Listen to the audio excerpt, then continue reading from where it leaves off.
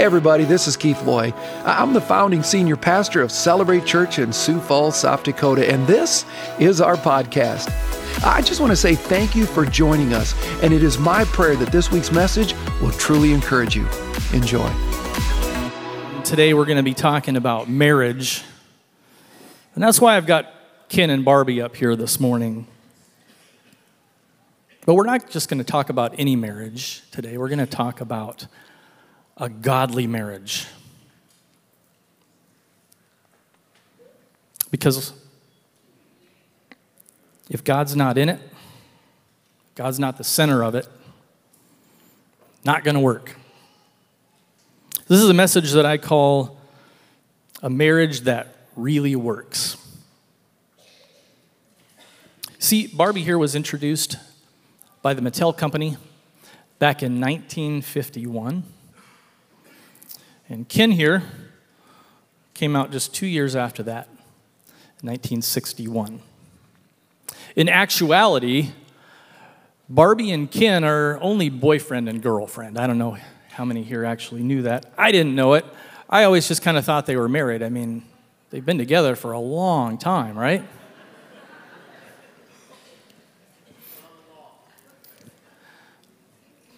But I think for a good illustration today, let's assume they're married. But Ken and Barbie, the perfect representation of what a married couple should look like, right? I mean, they do have it all. They certainly have the looks. They certainly have the bodies. They've got the dream house. They've got the RV. They've got the Corvette. They do. I didn't know that. But Ken and Barbie represent the perfect American couple, don't they?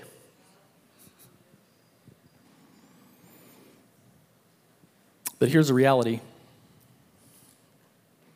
It's not real. This is a picture that does not exist. But somehow we'd like to think that it does. The fact of the matter is, there's no perfect marriage. And what you might see in a marriage like this is not the reality, and it's not our goal. See, our goal is not the perfect marriage. Our goal is a godly marriage. I'd like to say that again. Our goal is not a perfect marriage. Our goal is a godly marriage. So if you're here this morning and you're married, listen up. But also if you're single, if you're divorced, if you're remarried, there's principles from this message that will benefit all of us in our journey. I think it's also important to add this, that these principles can help us all when it comes to relationships in general. So what makes a marriage really work? I've got 4 points this morning, and the first one is this. It starts before the wedding. It starts before the wedding. I'd like to take you back to 1990. It's a while back. It's when I graduated from high school. I grew up in Northern California. Went to a high school called Elk Grove High School. And graduated in 1990. I really didn't have a plan in mind. Really didn't have any goals. I kind of just did what a lot of the students did after they left high school. They went to what was called the continuation school. They called it Elk Grove Continuation School. It was the local community college just 2 miles down the street. And I went there for a while. And I quickly figured out how fun college was and how taking college classes was just amazing because you could drop a class if you wanted to. If it was getting a little too hard, you just drop it.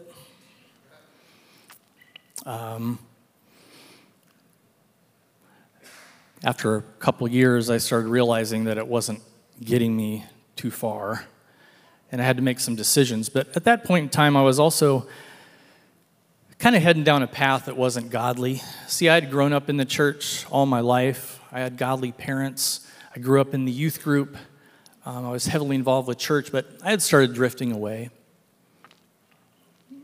Wasn't really bad, but I definitely wasn't living the life that God had intended for me. I kind of came to this point where I realized that I didn't really want this for the rest of my life. I needed what God had planned for me, which was a godly marriage, a godly family, and a godly life. I made the decision to transfer to a college that I kind of always felt like God had placed on my heart. It was a college called Azusa Pacific University down in Southern California. And part of the reason why I went down there was because of music. But little did I know that God actually had my future wife waiting for me there as well. And that was God's plan for my life. And I went there. I met my wife, Karen, just within about the first week. And we just continued a relationship. And eventually, long story short, got engaged and got married in 1995. And it's been a wonderful marriage. It's been an amazing marriage. And I think a lot of what has attributed to that is the fact that we really seeked God through it all. I can say we did things the godly way. We dated the right way. We kept ourselves pure. We did it according to God's plan.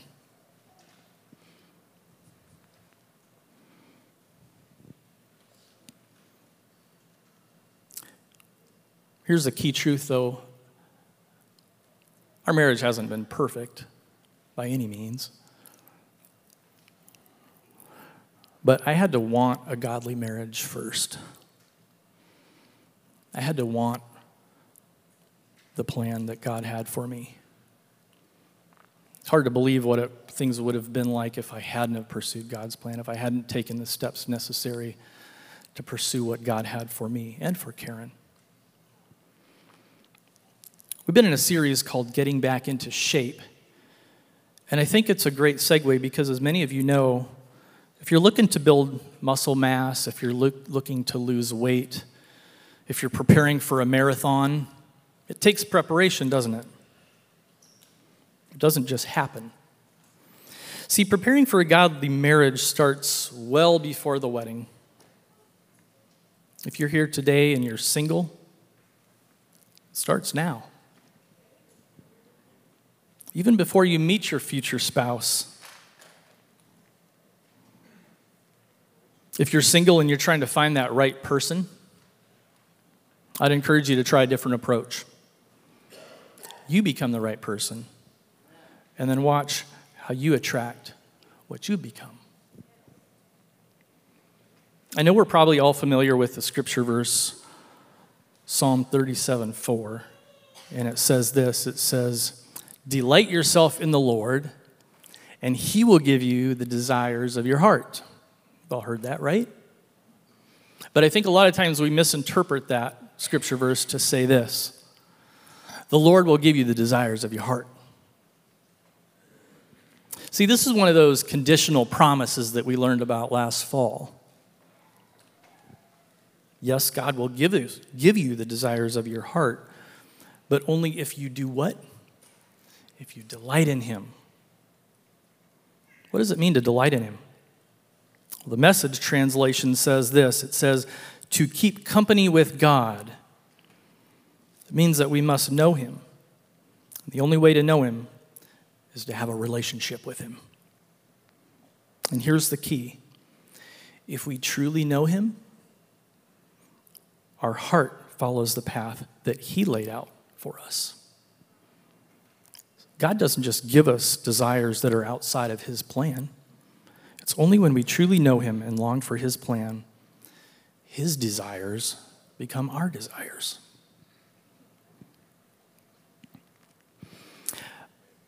I am not a fan of weddings. Just want to let you know that this morning.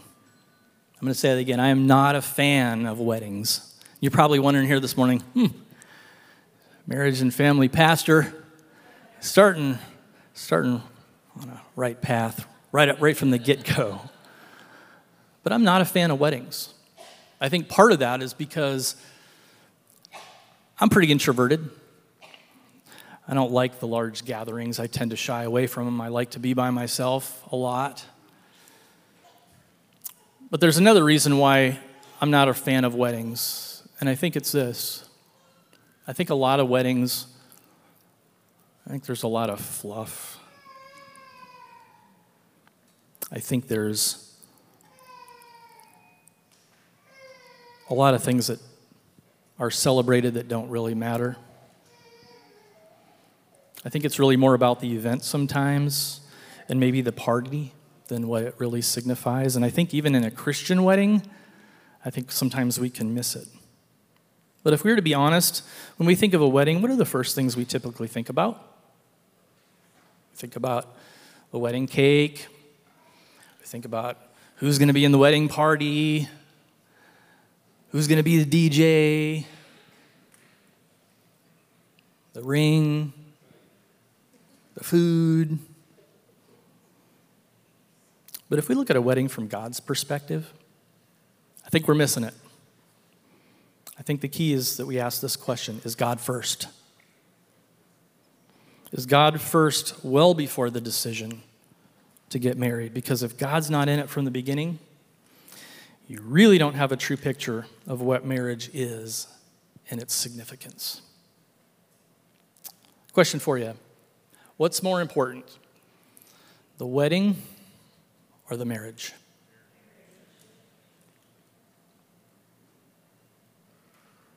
I think we'd all say the marriage. But in reality, do you guys have any idea how much we spend today on weddings?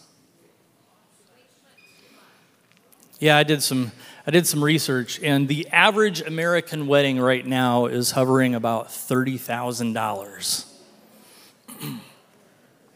That's a lot of money. And that's just the average, right? I asked you to turn in your Bibles to Ephesians 5, and I'd like you to go there now if you would. I'm going to read verses 22 through 33, and I think we're all familiar with these passages pretty well. We talk about weddings and marriage, what it means to be married. Ephesians 5, starting in verse 22. Here's what it says. Wives, submit to your husbands as to the Lord. For the husband is the head of the wife, as Christ is the head of the church, his body, of which he is the Savior. Now, as the church submits to Christ, so also wives should submit to their husbands in everything. Husbands, love your wives just as Christ loved the church and gave himself up for her to make her holy, cleansing her by the washing with water through the word, and to present her to himself as a radiant church without stain or wrinkle or any other blemish, but holy and blameless.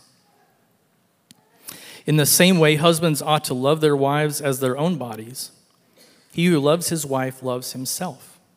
After all, no one has ever hated his own body, but he feeds and cares for it, just as Christ does the church. For we are members of his body. For this reason, a man will leave his father and mother and be united to his wife, and the two shall become one flesh. This is a profound mystery, but I'm talking about Christ and the church.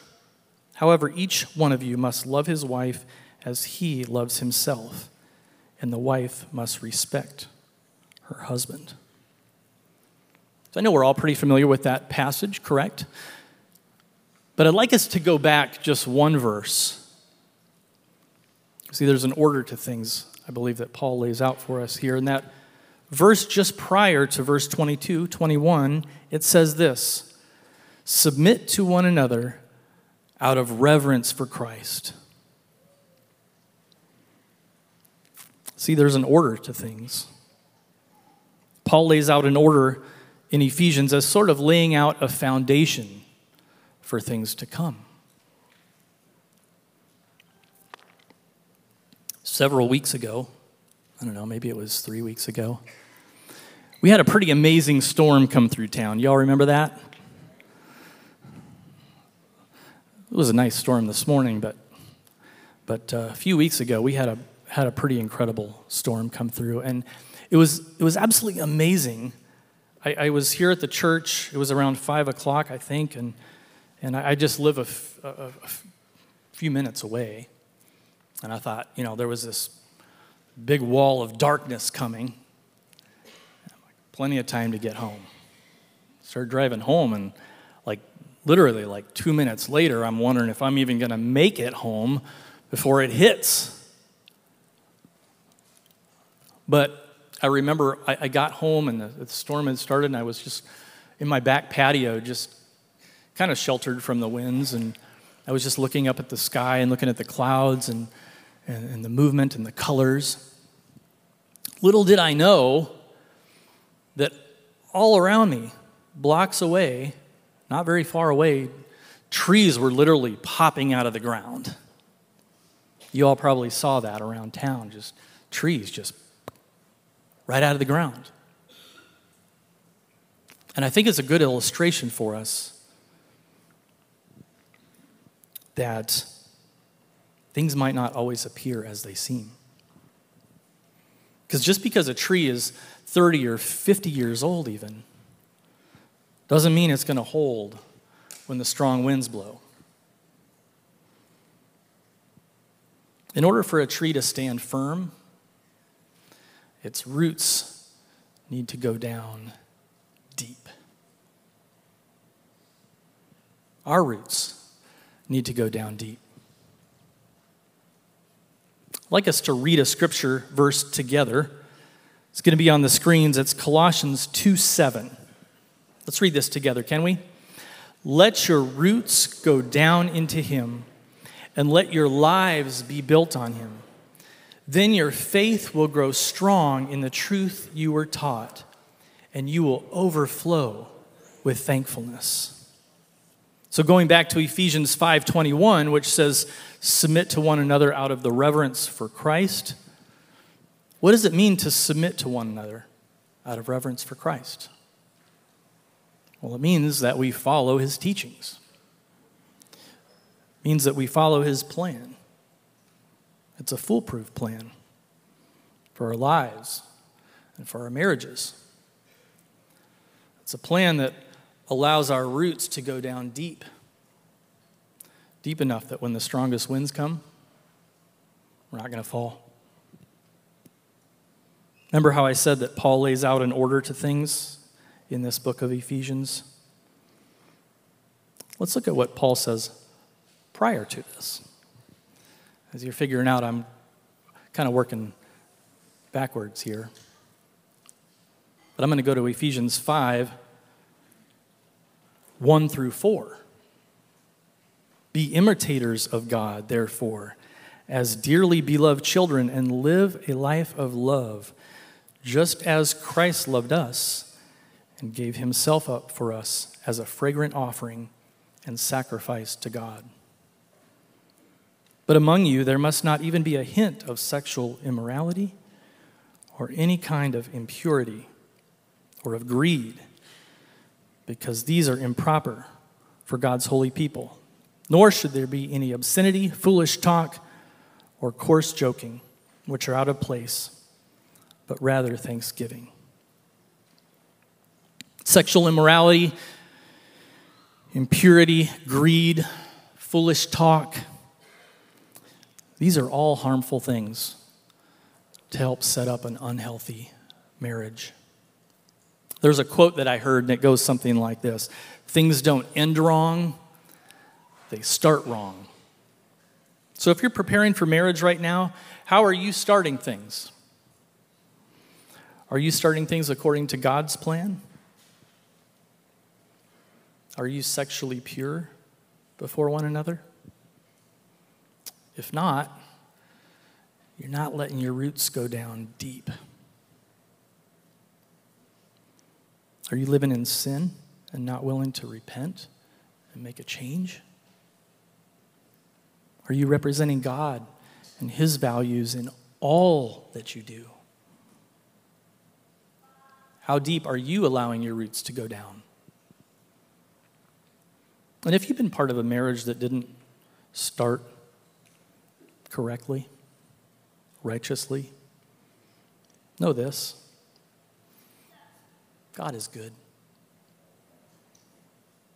He's a faithful God. He loves you. He's the God of second chances. So going back to Psalm 37:4, delight yourself in the Lord, and he will give you the desires of your heart. Are you delighting yourself in the Lord? Because that's the key. See, if you delight yourself in the Lord and the things of him, you'll be set up well for a marriage that really works. So it starts before the wedding, but also it's a lifelong commitment. And that's point number 2 this morning. It's a lifelong commitment. It's a story about a boy who asked his dad one time, he said, "Dad, how much does a marriage cost?" And Dad looked down at his boy and he said, "You know, son, I don't really know. I'm still paying." See, marriage is lifelong. But let's break this apart, because I think people tend to treat these two words separately. What does it mean to be lifelong? I'm going to put something on the screen here. This celebrates wedding vows. You're all familiar with traditional wedding vows, right, in the church. But when Celebrate Church does a wedding, this is how we start our vows. This is how it goes. Have you confessed that Jesus is Lord of your life? Repented of your sins? And are you trusting Jesus alone as your only hope of salvation? Will you seek first the kingdom of God and his righteousness above all else? Will you covenant as the husband of your home to fulfill your biblical obligations to your wife and family by daily acknowledging Jesus as the Lord of your household? And the answer, obviously, to that is, I have and I will. See, notice how God's at the center. God is the beginning of the covenant. My wife, Karen, she plays the piano. As some of you might know, she plays occasionally up here on the platform with our music. But throughout the years, as she's played piano, she's played for quite a few weddings. And this was many years ago, but I'll never forget it. She came home one time after playing for a wedding, and she said, "That was a complete waste of time."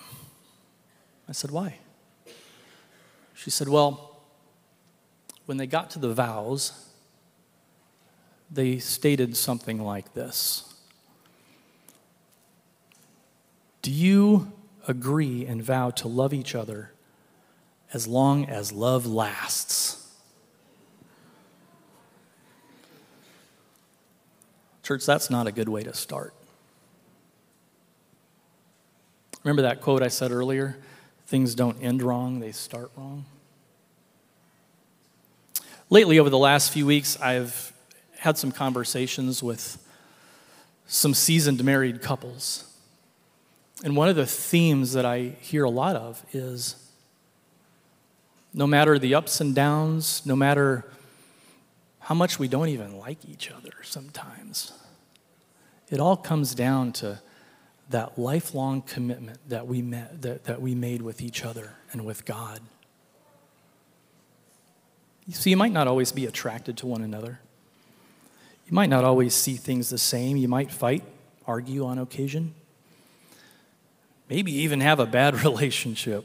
But the fact is this: you made a commitment to God and to each other till our time's up on this earth. I'd like us to look at what the Bible says about marriage being lifelong. This is out of Matthew 19, and it says this: "Haven't you read the scriptures?" Jesus replies. They record that from the beginning, God made them male and female. And he said, this explains why a man leaves his father and mother and is joined to his wife, and the two are united into one. Since they are no longer two but one, let no one split apart what God has joined together. And here's another thing. Some of you may have asked this question, why doesn't God bless our marriage? Well, here's a key truth. The Lord will not bless your marriage if it functions outside of his plan. I'd like us to read another scripture verse. This is out of Malachi 2, and it says this. Here's another thing you do. You cover the Lord's altar with tears, weeping and groaning because he pays no attention to your offerings, and he doesn't accept them with pleasure. You cry out, why doesn't the Lord accept my worship? Why doesn't the Lord bless me? Well, I tell you why. Because the Lord witnessed the vows you and your wife made when you were young, but you've been unfaithful, though she remained your faithful partner, the wife of your marriage vows. See, from the very beginning, God designed marriage to be lifelong. Think about it. If God is the one who put my wife and I together, who am I to divide it? Who am I to come to some idea that we're not compatible anymore? Who am I to go against God's plan? How much greater are the plans that he has for us, even when we can't see it? I do want to mention this, though. If you're here today and you've been divorced for whatever reason, be encouraged. God is a forgiving God. There isn't one person here today that's without sin and that's without fault. With God, things can be made new. The question is this, though. Have we made things right with God? Are we repentant, and have we decided to learn and move forward with God's plan for our life? So God designed marriage to be lifelong, right? But let's look at the other part. Commitment. We don't like that word, do we? We don't like that word, commitment. And it's kind of hard to find people who are even committed, it seems like nowadays, isn't it? See, I also pulled some recent stats on marriage and divorce. And I went into it pulling these statistics thinking that, divorce rate's just continuing to get worse and worse. But I was wrong. See, the divorce rate, it's actually getting better. But here's the problem, and here's what I didn't realize. There's another rate we need to look at. It's not the divorce rate, it's the marriage rate. The National Center for Family and Marriage Research explains that the marriage rate in the United States today is a third of what it was at its height in 1920. See, the fact is, fewer and fewer people are getting married. And let me also clarify something too. People are still getting together, but they're not getting together the right way. They're not getting together the righteous way. See, it all comes down to commitment. Commitment to God and to each other. So how do we change this? How can we become better committed to God and to each other? I believe it takes simplification. See, because commitment requires our time and our resources. Our spouse requires our time and our resources. Here's some questions that I think we can ask to see if we're really seeking to be committed. The first one is this: am I committed to God? Am I spending intentional time with Him daily? Am I tithing? Am I fitting my schedule into His plan and not the opposite? The second question is this: am I committed to His church? Do I serve with the gifts He's given me? Do I attend faithfully? Am I part of a group where I get to learn and grow and be challenged in my spiritual walk?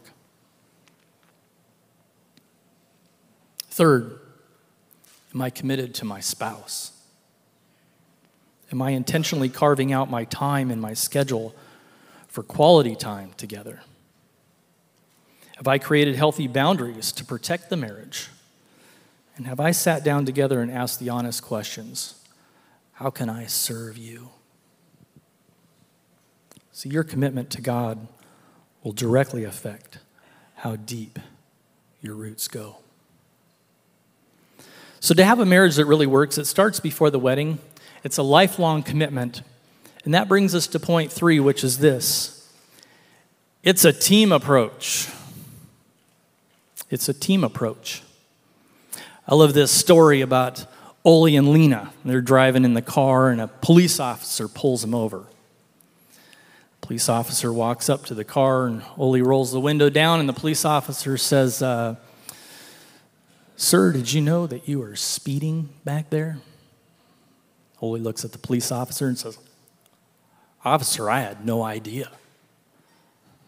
Lena leans over and says to the police officer, "Officer, he knew he was speeding.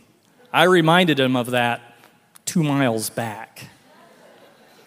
Ole says, "Will you be quiet?" Police officer says, "See your driver's license." Ole gives him his driver's license. He looks at his license and says, "Sir, did you know that your license is expired?" Ole says, "Officer, I had no idea. I'm sorry." Lena turns to the officer. "Officer, he knew it was expired. I reminded him of that a month ago." Ole turns to Lena and says, "Will you shut your mouth?" Officer turns and looks to Lena and says, "Does your husband always talk to you this way?" And she says, "No, officer, only when he's been drinking."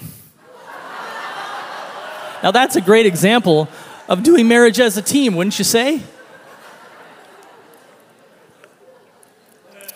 See, Karen and I have been married for 26 years now. Yeah, thank you. And it's been a great marriage. Certainly not a perfect marriage. It's been a great marriage. And but I think it's really been within the last few years that we've really been able to truly appreciate what a marriage is really supposed to be. And you might be wondering, man, it's 26 years and you're just now figuring that out. But like I said, it was a good marriage, and there was times where I think a lot of times we were doing our own thing. And we were still doing, I think, the right things. We were doing ministry together, but just kind of going our own directions, doing our own things. And it's really been in the last few years that God's really shown us that marriage is operating as a team, that it's truly serving one another and being attentive to one another's needs. I think it comes down to just serving one another. And here's, I think, something that we miss. It's way bigger than just being a husband and a wife.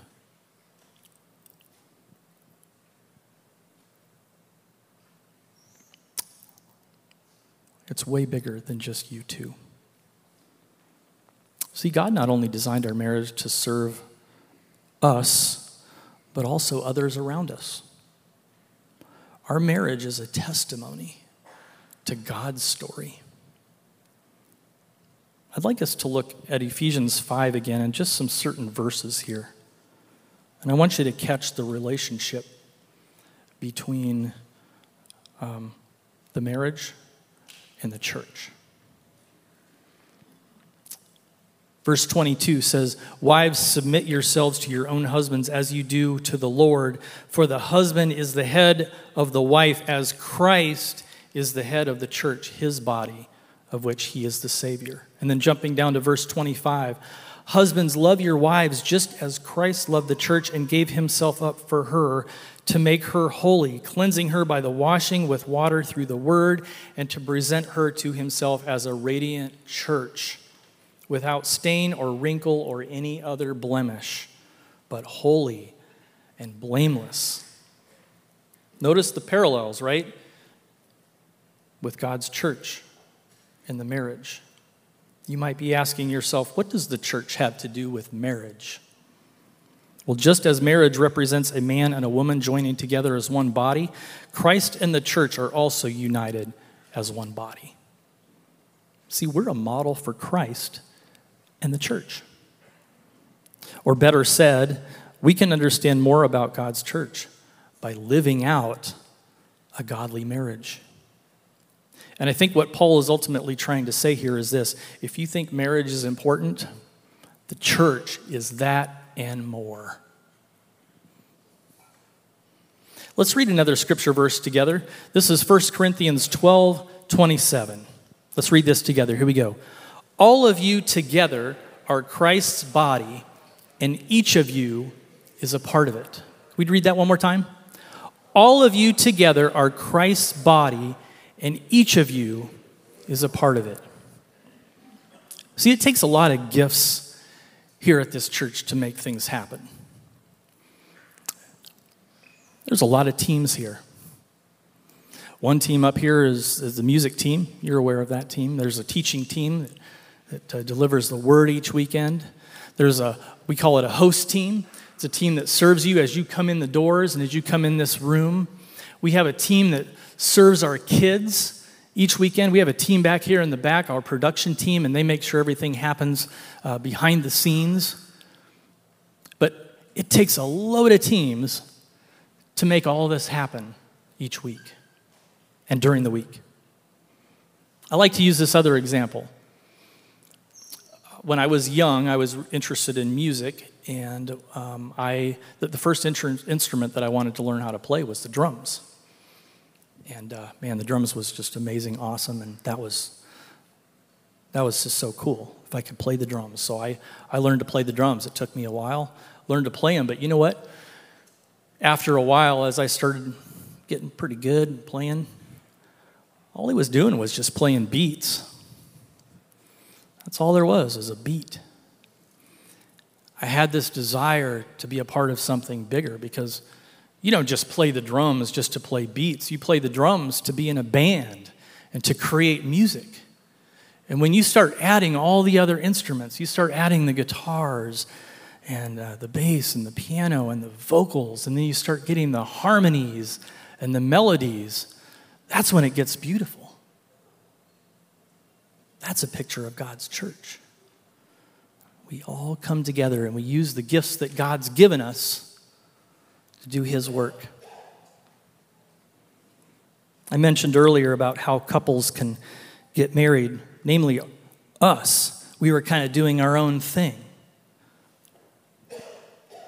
Karen did her stuff, I did my stuff. Anyone here have one of those moments in marriage where you say, I'll never do that again? Anybody here?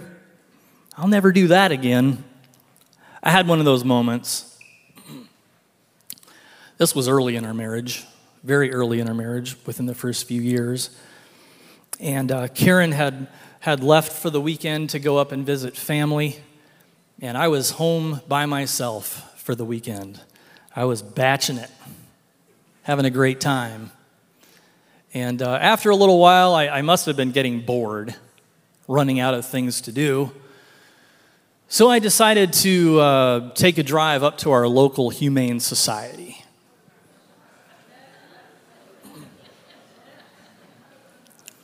That was a great idea. I went up to the Humane Society. I started, looking at all the puppies. Well, I fell in love with a dog.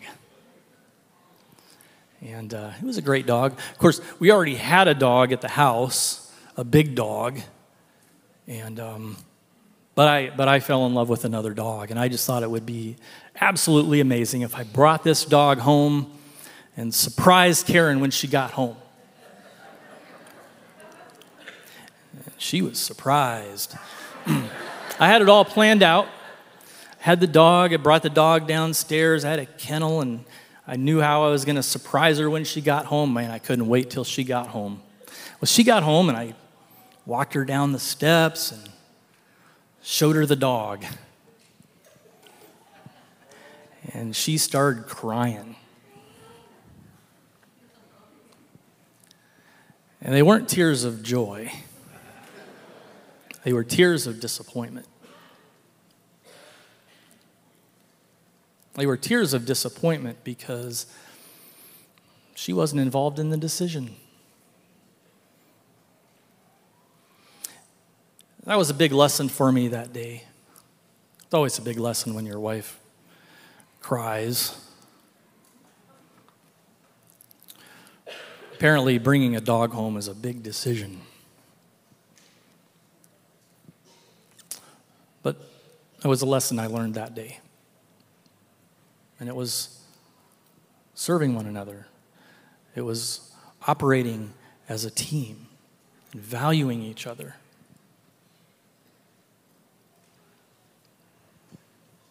So in order for a marriage to really work, it starts before the wedding. It's a lifelong commitment. It's a team approach. But our last point is this: it can get better. And I worded this specific because it can get better. And it can get better with time. It doesn't always get better. But the key is this: how deep are your roots? Barbie and Ken. Remember how I said earlier that in reality this is no one? See, you won't find a Barbie and Ken doll that resembles the reality of what time does to a body. You won't. I went to several stores trying to find the Ken and Barbie doll. There's a lot of Barbie dolls. There's very little Ken dolls, I'll tell you that. And it was a little awkward buying a Ken and Barbie doll. Especially when I ran into somebody that I know coming out of the store. That was interesting. But it's true. You won't find a Barbie and Ken doll that resembles the reality of what time does to a body. They're pretty much all the same.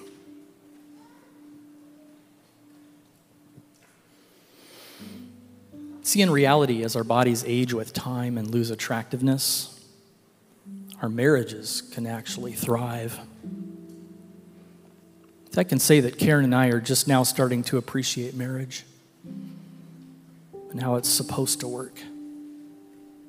It's like seeing each other through a different lens, and it's something that you can't describe to anyone else. As a musician, I have an appreciation for fine instruments, particularly ones that are made of wood. And there's something special about the instruments that have stood the test of time over many years with scuffs and scratches, dents and dings, and battle scars from all the years of playing it. You see, there's proven science behind why a vintage instrument sounds better to the professional ear. See, as time passes, the wood slowly dries out and it causes gaps in the wood fiber to shrink, meaning that less moisture is contained in those wood fibers, and it allows for increased overtones and harmonics. I'm going to put a picture up on the screen. It's a picture of two guitars. These are, in a sense, both the same guitar. They're the same model. This is a Martin D28. It's one of the most iconic guitars of all time. But the major difference between the two is that one of them is brand new. It's a 2022 Custom Shop D28. Sells for just under $6,000. The one next to it, one on the left, is a Martin D28 that was made in 1936.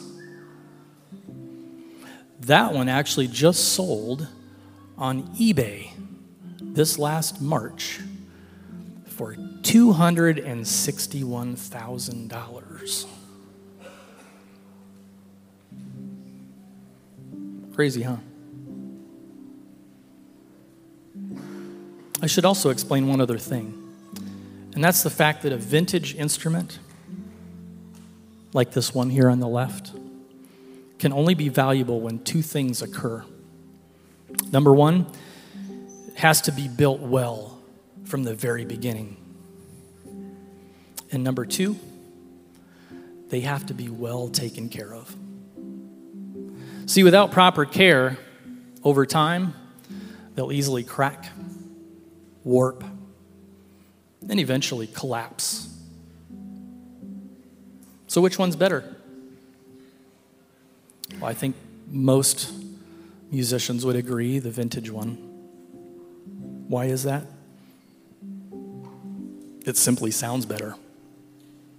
It has a history. It has character. It's one of a kind. And like these guitars, our marriages in a way are very similar. There's something special about a relationship that stood the test of time. There's a long history. There's a lot of character. And there's not one like it. Before we close, I'd like to do something. If you're here this morning and you've been married for 40 or more years, would you please stand? Let's go ahead and stand. If you've been married 40 plus, would you stand, please?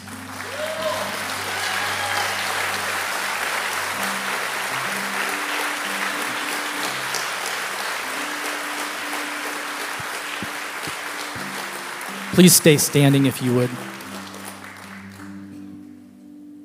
Church, these marriages here that you see, these have stories to tell. And I would guess that their roots go deep. They've stood the test of time over the many years with scuffs and scratches and dents and dings and the battle scars of doing life together. And when the strong winds blow, they stand firm. And see, none of these marriages are perfect.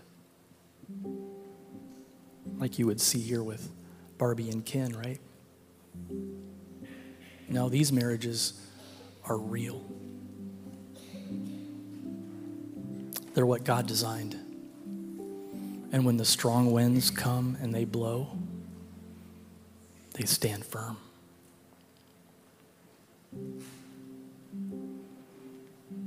We're going to pray in just a moment. You may be seated.